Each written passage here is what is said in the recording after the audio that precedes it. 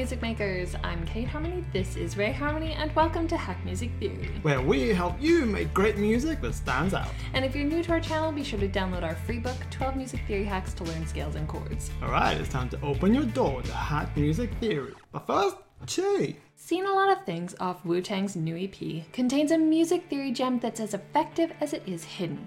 Seriously, most people listening to this track won't even notice this gem, but they'll feel it for sure.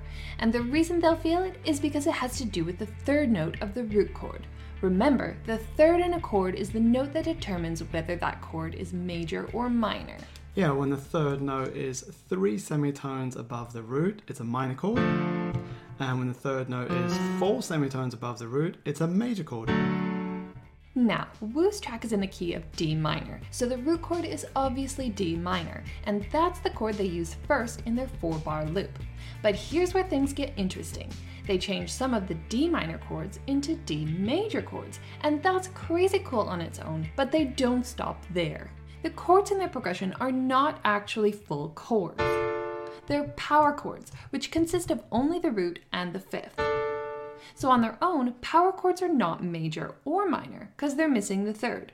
So the way they change the D minor to D major is by changing the third note in the bass line from F, the minor third, to F sharp, the major third.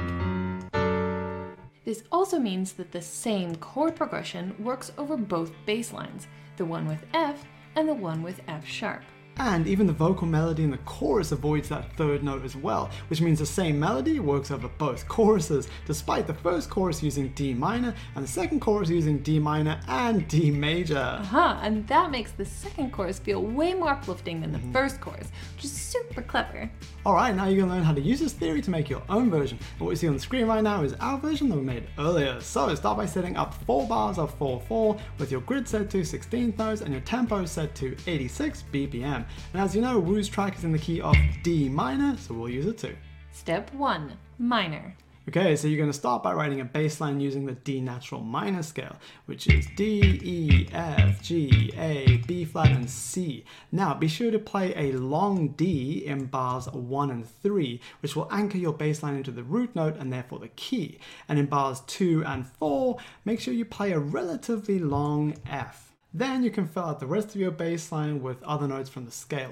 But in the first half, don't play B flat, because that's the minor 6th. So it'll lock you into that minor vibe, which will then mess up step 2. And by the way, if you need help writing bass lines, lead melodies, chord progressions, and everything else, then download our songwriting and producing PDF. It's your one-stop source for everything you need to make great music now.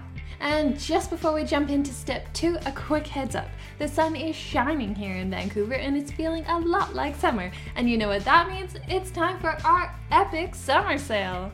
So everything on our website is now 33% off. And yes, that includes our online apprenticeship course, which you will save $50 on. Are you ready to invest in yourself and take your music to the next level? If you are, then head on over to hackmusictheory.com and use the discount code SUMMER. The sale ends on Sunday, June 9th. Enjoy. Step 2. Major. Alright, here comes the clever bit. Take that relatively long F you played in bar 2 and move it up to F sharp. With that one simple tweak, you've now turned D minor into D major. But remember, in the chord progression above this note, you need to be playing a D power chord, which is just the notes D and A. And now you have 2 versions of your bass line, the original version and this new uplifting version. So play around with using both versions throughout your track in order to change up the vibe. Alright, now let's have a listen to our Wu-inspired bass line. But just before the playthrough, if there's an artist you'd like us to hack, let us know in the comments below. And if you want to keep learning how to make great music that stands out, then coming up next we got a step-by-step lesson on how to write an awesome bass line. So just click that video when it pops up in a few seconds and we'll meet you there.